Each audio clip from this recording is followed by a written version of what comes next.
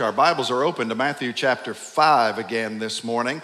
We're studying the Beatitudes of our Lord Jesus Christ in our continuing journey through the Gospel of Matthew. This is an individual series in the introduction to the Sermon on the Mount, the first 8 or 9 verses or so here in Matthew chapter 5.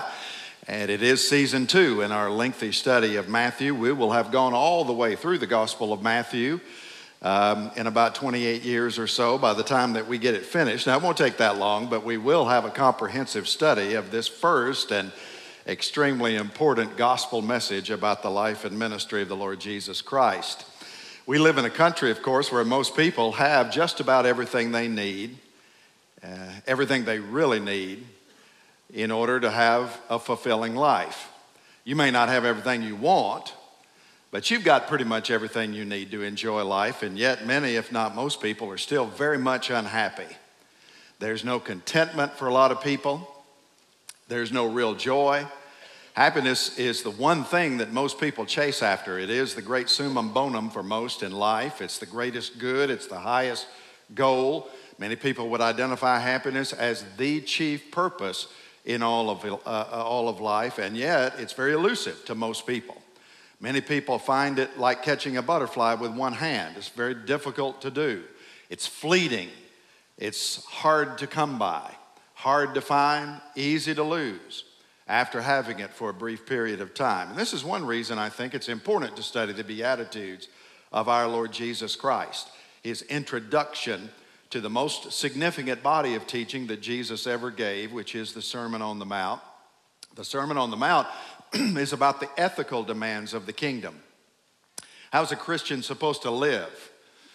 What is the kingdom like, and how is it different from the world? And how is my life as a citizen of the kingdom to be seen differently by the rest of the world? That's really what the Sermon on the Mount is all about, the ethical demands of the follower of the Lord Jesus Christ. But the Beatitudes are all about character. They're more about the heart than they are about the actions. And I think that that's fundamentally why Jesus begins the Sermon on the Mount teaching with the Beatitudes, because he knows that in the kingdom of God, character always comes first. First comes character, and then comes conduct. Because if you try to work out the conduct demands of the Sermon on the Mount in the flesh, you're going to be the most disappointed, frustrated person on the planet, because you're just simply not going to be able to do it, not with any consistency, to be sure. So Jesus focuses on matters of the heart. Get your heart right first. And then with a proper heart, a proper disposition toward God, then the character issues can be fulfilled in and through your life by submitting to the leadership of the Holy Spirit in your life.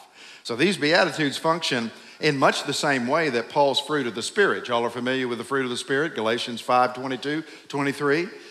They're very, very similar in terms of how they function. They reveal to us the genuine Christian over and against the worldly man, the carnal person, the man or the woman of the world.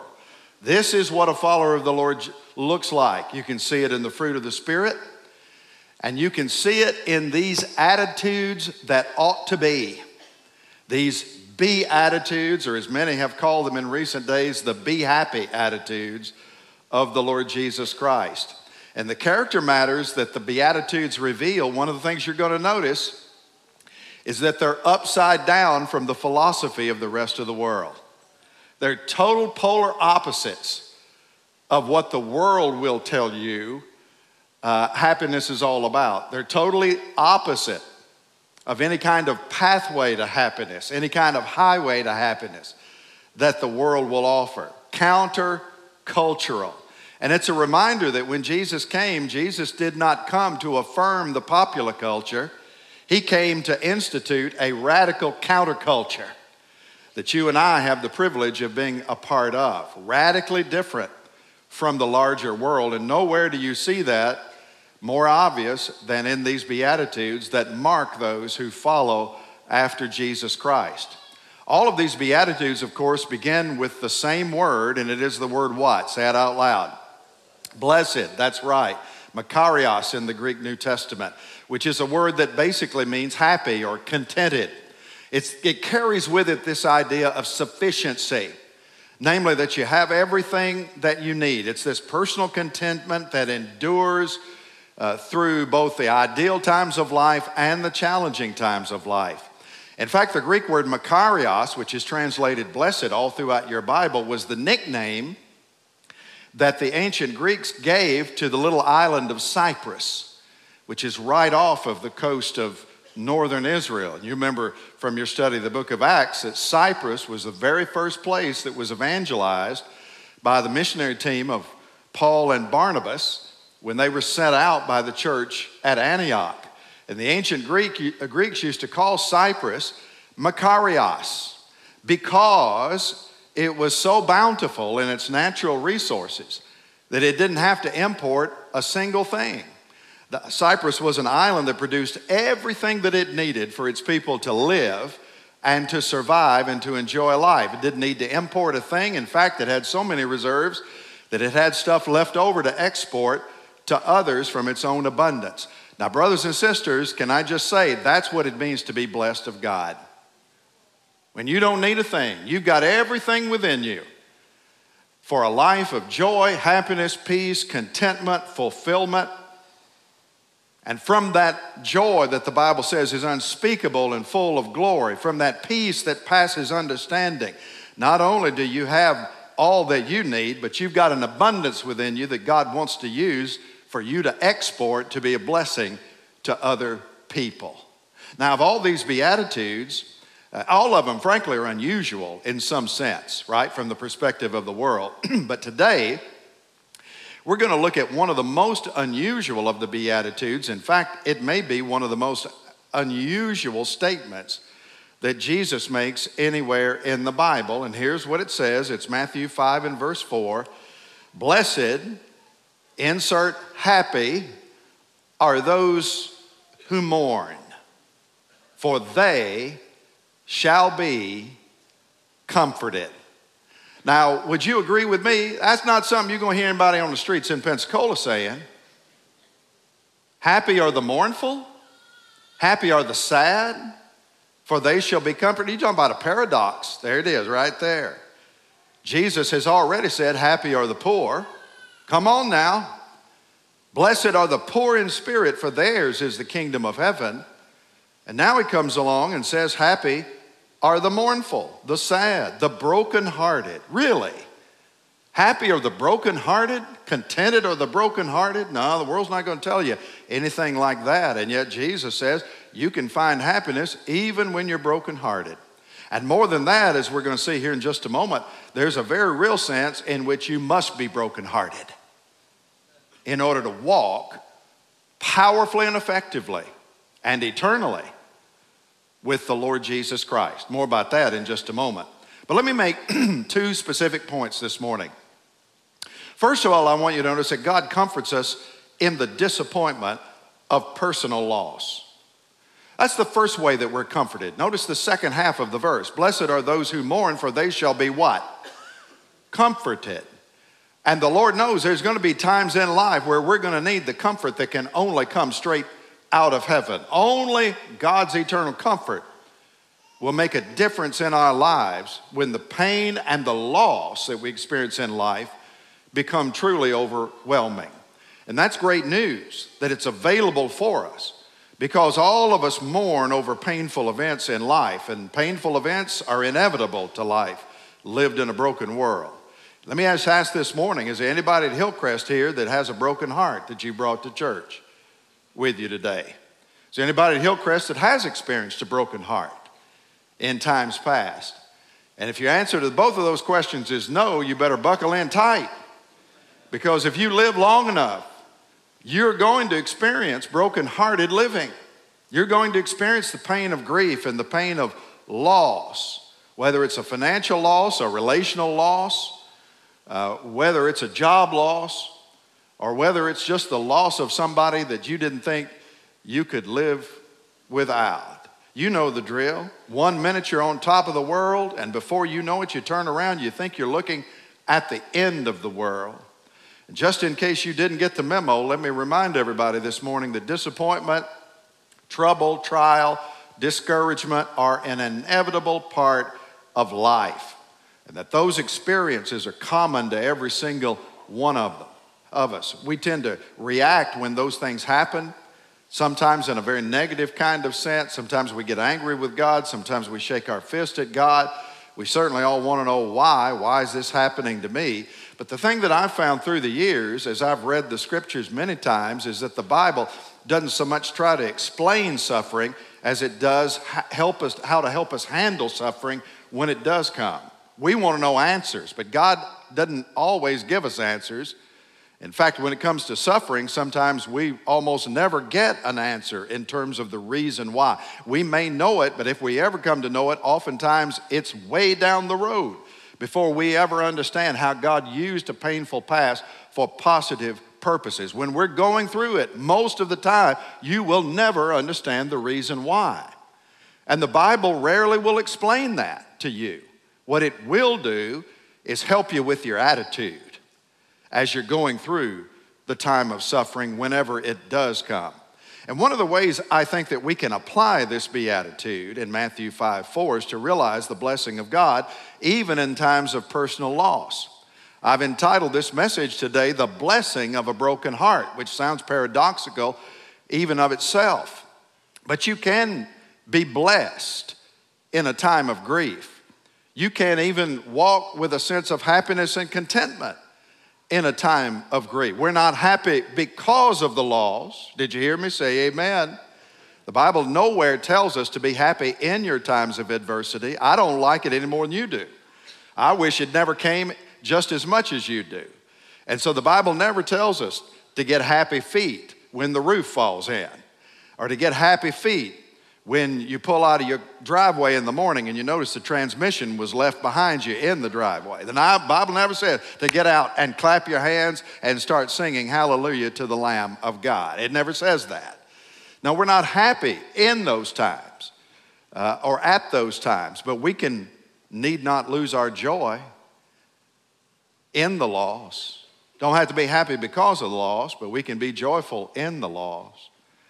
And the way that happens is through God's incomparable comfort. It's a different perspective that's only given to those who are full of the Spirit of Jesus Christ. Look at 2 Corinthians chapter 1 and verse 3 with me. Here's what it says. In fact, let's read it out loud together from the screen. Ready? Together. Blessed be the God and Father of our Lord Jesus Christ, the Father of all mercies, and God of all comfort, who comforts us in all our affliction. Comfort, comfort, comfort, comfort. That word is just used over and over again. And it's interesting to me that Paul, as he writes this, a man who was obviously familiar with affliction many times over, the first word out of his mouth is, blessed be the Lord. Here the Lord tells us, blessed be you. When you go through difficult times, and as Paul went through difficult times and recalled how God had brought him through every single one of those, his first response was not to shake his fist at God, but was to look heavenward and say, blessed be the God of heaven and earth. And he wasn't blessing God because God supernaturally kept him from the difficulty. He was blessing God because of how God worked in and through him and to others through the difficulty. That word translated comfort, both here in 1 Corinthians, or 2 Corinthians 1 rather, and in our Beatitudes, the same word. It's a form of the Greek word parakaleo. Parakaleo. Those of you familiar with your study of the Gospel of John say, well, that's familiar with me. Doesn't that have something to do with the Holy Spirit? Well, it's kind of used as a name for the Holy Spirit in the Gospel of John. It's a compound word, parakaleo. The word para is a preposition in the Greek New Testament. Kaleo means to call. Para, preposition, alongside of, and the idea is to be joined at the hip, to call alongside. And that's what has happened with the Holy Spirit. When you were saved, God called the Holy Spirit to walk alongside you. Even better than that, he called the Holy Spirit to walk within you. So he is both in you as well as with you and walking alongside you. And really that word, as it's translated all throughout the Bible, is a word to come alongside or to call alongside. The idea there is to call alongside for a purpose. Well, what's the purpose? Help. Anybody ever gone through an experience in life and you felt like the only thing you knew to do was to write on a piece of poster board the letters H-E-L-P with an exclamation point and just kind of hold it toward the heavens? Help, right? Well, that's what the word comfort means. Help, assistance, comfort is the way that most of the time it's translated in the Bible. It means to encourage or to cheer. And that's the role of the Holy Spirit in our lives. He's called alongside to do what? To comfort us when we're hurting, to cheer us when we're down, to help us when we're weak. All of the above. Would you say amen this morning? I mean, that's the role of the Holy Spirit, and He gives it in abundance. It makes me think of that great Psalm 46, where the Bible says, God is our refuge and strength, a very present help in time of what? Trouble. That's right. Now that's obviously a translation from the Old Testament, which is from the Hebrew, but the meaning there in that word help is fundamentally the same. God, the Holy Spirit, is our helper, our encourager, our comforter, our divine cheerer-upper. I just made that up. Our divine cheerer-upper. In times of trouble. The baby loves it this morning, I know that. Amen. Time of trouble, time of pain, time of loss. So it's no coincidence that that noun form of parakaleo, parakletos, is turned into this colloquial name for the Holy Spirit. That's God the Holy Spirit, our divine comforter, encourager, helper. And given the Spirit, here's the thing. Y'all still with me? Say amen. The Holy Spirit moves into a believer at the time of salvation, makes the promise of Christ, I will never leave you nor forsake you. How frequently is the Holy Spirit alive and working in your life? Round the clock. He never leaves. You've got a source of comfort and encouragement, living, bubbling, welling up inside of you that is with you from the time of your salvation to the time you're face to face with Jesus Christ in the kingdom. Now does it make sense? Blessed are those who mourn, for that you've got this never-ending presence of comfort, help, assistance, and encouragement that you carry around with you everywhere that you go. And with that in mind, let me just give you a couple of things this morning to chew on. How do we receive God's comfort in the disappointments of life? Well, really, it's already there. You just have to recognize it, and you have to tap into it. You have to somehow get this vision of the Spirit of God who is there to do a greater work in you than the circumstances around you, and not let the world drive that awareness of the Spirit of God away by the difficulty. And so, number one, how do you receive God's comfort? You realize God's presence, first and foremost. That's elementary, rudimentary, Holy Spirit 101. It sounds elementary, but let me tell you something. As a pastor, I deal with hurting people all the time. 30 years. I've heard, well, I haven't heard it all because every time I say that, I hear something I never heard before. But I deal with hurting people and have for many years. People who serve God for a long time. People who have testimony that's been around for a long time. And these people are going through something that they've never experienced. They thought other people go through those kinds of things, not them. And even spiritually mature people can get to a point in life where they wonder, where in the world is the Lord? Why has God forsaken me? Even Jesus said that from the cross. So if He said it, you're going to say it from time to time. Where is the Lord? Does He not remember everything that I've sacrificed in order to follow Him? And so people are prone to wonder that. I've been prone to wonder that from time to time through the years. And the answer to that question is just as obvious. Psalm 34 and verse 18 gives us the clear-cut answer. Where is the Lord in the middle of my trouble? The Bible says it. The Lord is near to the brokenhearted and saves the crushed in spirit. Can I have an amen this morning? Let's say that out loud together, because some of you need to know it. Together, the Lord is near to the brokenhearted and saves the crushed in spirit. God's always with you.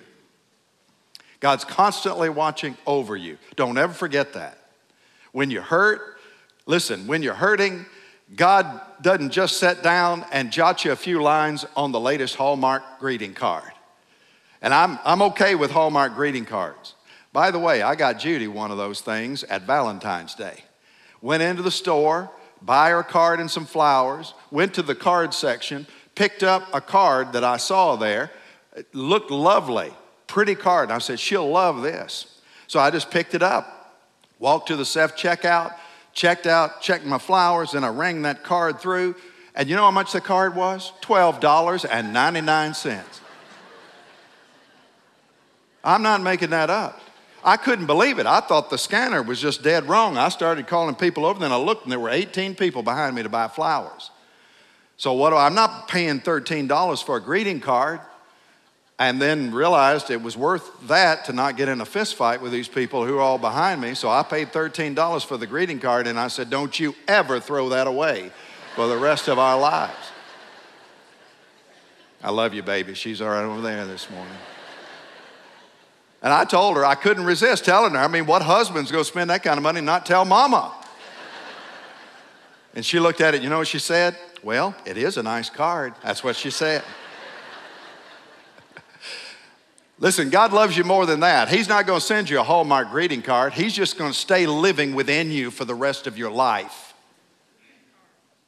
And He's going to be there to support you and to encourage you through the ups and downs. Why, as a believer in the Lord Jesus Christ, nobody's ever able to say with any integrity, nobody knows the trouble I seen. Nobody knows my sorrow. Nobody can say that who's walking with the Lord Jesus Christ, because He knows. He knows. He's walked there. He's been there and more. And He's right there with you. This is why the writer of the Hebrews is so encouraging. We have a great high priest who knows how to sympathize with us in our weaknesses, who was in all points tested as we are, yet without sin. And what's the end result of that? Hebrews 4:16. Let us then with what? Confidence draw near to the throne of grace, that we may receive mercy and find grace to what? To help in time of need. So you realize God's presence. Second, you release the hurt. You got to let the hurt go, or you're never going to live a blessed life, a contented, happy life. You have to learn to let the hurt go. No, it's not automatic. Yes, sometimes it takes time. But there comes a point where you got to quit looking in the rearview mirror and start focusing on what's ahead. Isaiah 43 and verse 18. Remember not the former things, nor consider the things of old. For God says, behold, I am doing a what? A new thing. And I will make a way in the wilderness and rivers in the desert. I love that. That's a solid promise. I will make a way in the wilderness, and I'll make rivers in the desert. Now, the only way that your past can hurt you is if you just refuse to let that stuff go. That's the only way it can hurt you. If somebody's wronged you, punishment needs to happen, you let God be the punisher. You turn it over to God. Give it to Him. Let Him be the judge. If it's another kind of loss, you release that to the one the Bible calls your comforter, your refuge and strength, your very present help in time of trouble. You trust God to be true to His promises, and you let God be God. And when you do that, you'll find the strength necessary to power through the pain without losing your joy. And then third, you relate to others. You relate to others. As God guides you through the valley of the shadow of death, you have to realize God is building in me a testimony. We talk a lot about our testimony as believers, and most of the time we locate it to a specific point in time when we met the Lord. That's our testimony. No, your testimony is your life. So your testimony is still being written. My testimony is still being written. Say that together with me. My testimony is still being written. That's right. And God wants to use that testimony to be a blessing to other people. Pain always has a purpose. There's always an intended outcome to the disciplinary pain that God brings into the life of his children. And one of those purposes is made plain by the Apostle Paul back in 2 Corinthians chapter 1. Look at what he says in verse 4. God comforts us in all our affliction so that we may be able to comfort those who are in any affliction with the comfort with which we ourselves are comforted by God. You see that? God will comfort you, but not just for your sake. God comforts you for the benefit of others as well as for you. Because there's going to come a time you're going to run across somebody who's going through a mess and they need a good word. They need to know it's going to be all right. And God wants to use that testimony in the lives of others. And so he'll comfort you, just as the Bible says, in all your affliction, so that you may be able to comfort those who are in any affliction. So God wants to encourage and help us, but he wants us to bless others in their difficult days. And that, brothers and sisters, is a pretty good reason why you can be happy and brokenhearted at the same time. Everybody tracking with me? Say amen. This is why you can be joyful when you mourn, because God wants you to use you to bless others even as he blesses you. Now, we have to conclude this morning, and as we do that, let me just say that when Jesus said, blessed are those who mourn, I think mourning over life's personal losses is a good application, but I think it's a secondary application. I don't think it's the primary application. I don't think that's what Jesus primarily had in mind. And so let me add a second statement for you to take with you this morning. God comforts us in the disappointment of personal loss, yes. Second, God comforts us in the disappointment of personal sin. And this is the point at which you have to learn to mourn. There are some things that God expects you to mourn over. Remember, these Beatitudes are character qualities of the true believer. They unlock the door. They help you know you're truly one of God's children. You ought to be able to look at this list and say, not perfect at all of these, but yes, I understand what they mean, and they are, at least to some degree, present in my life. All of them. We don't get to cherry pick 3 out of 5 here, or 3 out of 8.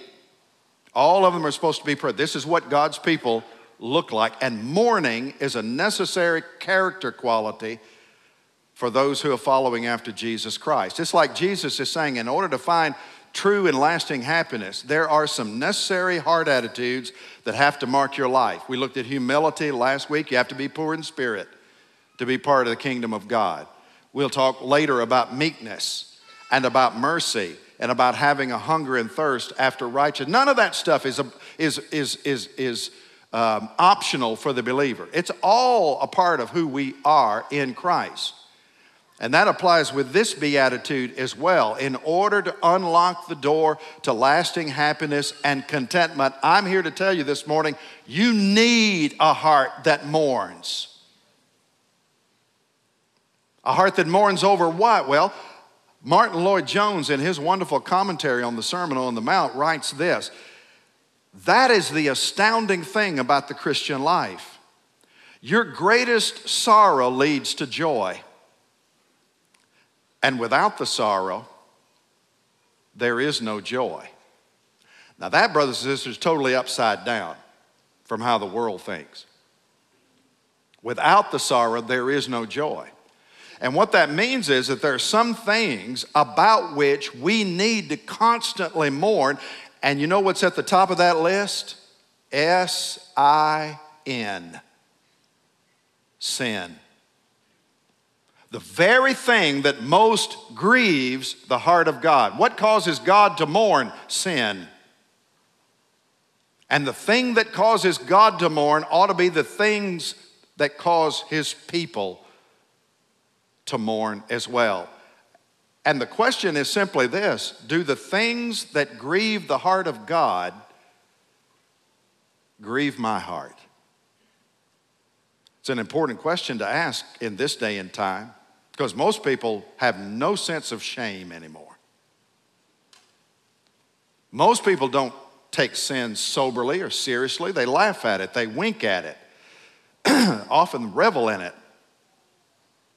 Where the culture tells us we need to constantly affirm people for who they are and what they choose to do. Don't be judgmental. We just need to affirm everybody, regardless.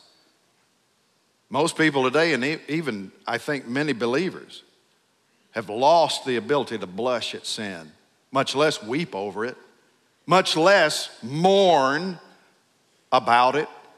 Adrian Rogers said one time, we've become a dried-eyed church in a hell-bent world.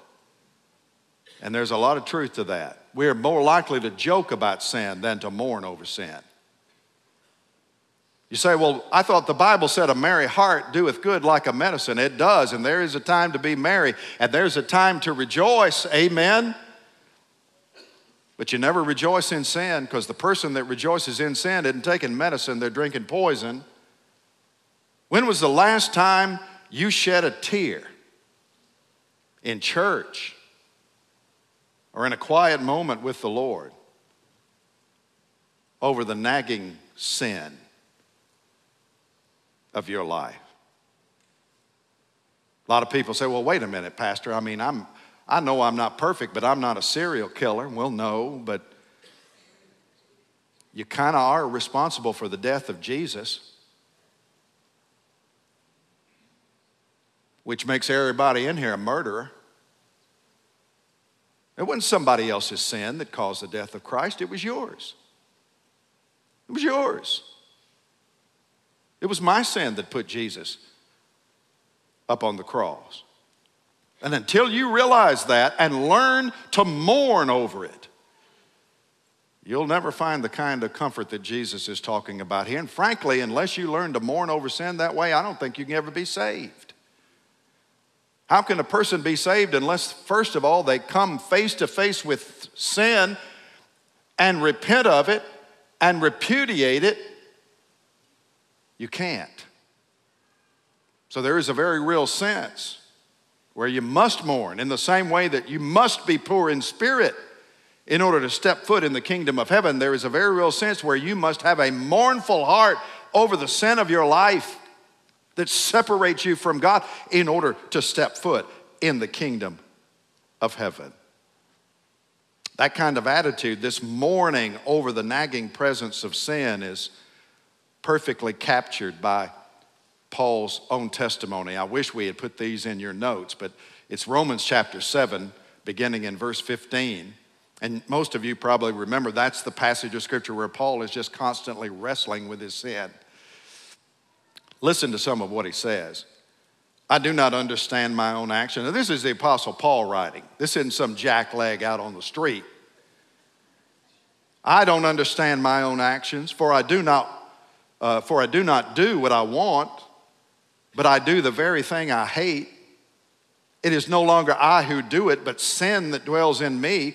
For I know that nothing good dwells in me, that is, in my flesh. For I have the desire to do what is right, but not the ability to carry it out. For I do not do the good I want, but the evil I do not want is what I keep doing. And you remember how he culminates this passage, this back and forth. Oh, wretched man that I am, who will rescue me from this body of death? May I ask you a question? Is this the picture of a man who is mourning over the nagging sin of his own life, even as a super apostle? You bet it is. It's there. He knows it's there. He knows he's not going to totally be perfected, but he longs to be, not perfected until he's face to face with the Lord in the kingdom of heaven and becomes like him when he sees Christ as he is. But he wants to be that way now. That's the longing of his heart, and it should be the longing of every believer's heart to be an absolute reflection of the Christ who lives within me. But Paul realizes he's not there. He still deals with the temper, and he still deals with short-sightedness, and he still deals with wrong attitudes and wrong actions and wrong reactions, as we all do. Even though he's been saved, he's still in a body of flesh, and that's what leads him to refer to his own life, even this side of the cross, as a wretched man. He never lost the ability not only to blush at his sin, but to mourn over his sin. And strange as it may sound, the path to lasting happiness requires that kind of mourning. Whenever you find yourself walking in the flesh. Did you know there's a verse in the Bible that says this? It's James 4:9. Here's what it says. Let your laughter be turned to what? Mourning, and your joy to gloom. You say, man, that's such a downer. Well, James is writing to the church. He's not writing to the world. He's writing to the people of God. And he knows that even among the people of God, there comes a time to get serious about life and to learn to repent of things that are causing you to drift far from the Lord. In fact, the whole passage says this, beginning in verse 8, draw near to God, and he will what? Draw near to you. Cleanse your hands. You what? He's writing to the church.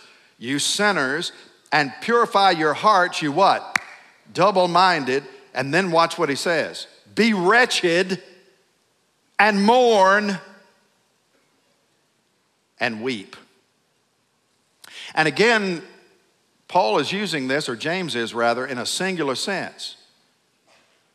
Be wretched and mourn and weep because of your sin. Don't wink at it. Don't elbow each other about it. There comes a time to quit laughing and start weeping. There's a difference between mourning and moaning. The Bible does not say, blessed are those who moan. We've had enough of that through the years, right? Now, this isn't moaning. This isn't wallowing in self-pity. The Bible says rejoice always, and so we want to keep everything in balance. Rejoice always, pray without ceasing, and everything give thanks. But here's the thing, you don't ever rejoice in sin. That's the point. We have a different perspective about sin, about unholiness. And the point simply is you have to know when it's time to quit laughing and to start weeping. In fact, Dr. Lloyd Jones in his commentary made a remark that I've never thought of in my life.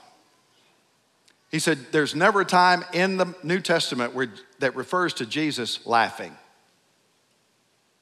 Now, that's an argument from silence. So you got to be careful. Does that mean Jesus never laughed? Of course not. Don't be silly. But it is a reminder that you got to be careful that you don't get your theology from popular television shows or Hollywood movies about the gospel. Because there was one that was produced several years ago. I mean, Jesus just had this Cheshire cat grin on his face the whole time, almost to where it was just a caricature. And there was nothing biblical about that. Jesus rebuked, Jesus taught, Jesus wept.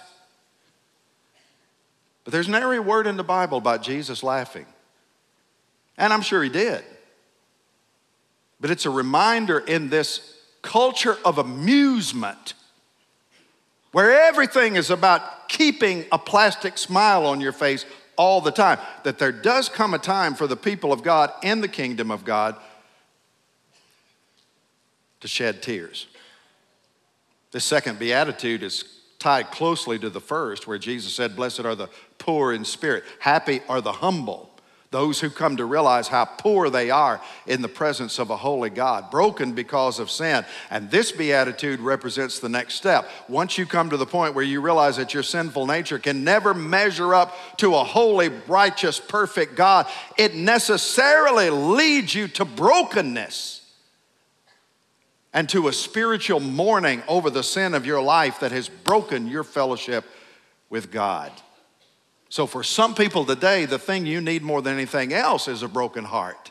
Some people need a broken heart that reminds you of how your sin, every unclean joke, every evil thought, every unkind word, every impure motive breaks the very heart of a holy God. Now, here's the great thing about God. He's always ready to forgive and restore those who bring their broken hearts to Him. He's going to open up His arms wide, and He's going to receive you unto Himself, and He's going to embrace you. Where there is genuine repentance and faith, there is always the forgiveness and the acceptance of God. God is always ready to comfort and encourage us in our times of personal loss. But thanks be unto God. As a golfer who needs lots of mulligans, I'm thankful to serve a God who is rich in do-overs, who's ready to give you a second chance and a third and a fourth and so on and so on. And because that's the kind of God we serve, whenever you have a broken heart, that's why you can still be happy. Because the God of all comfort is ready to lavish us with His unending mercy and grace. Blessed are those who mourn, those who grieve over the presence and the persistence and the nagging nature of sin, for they shall be comforted. This is God's word, and all God's people said.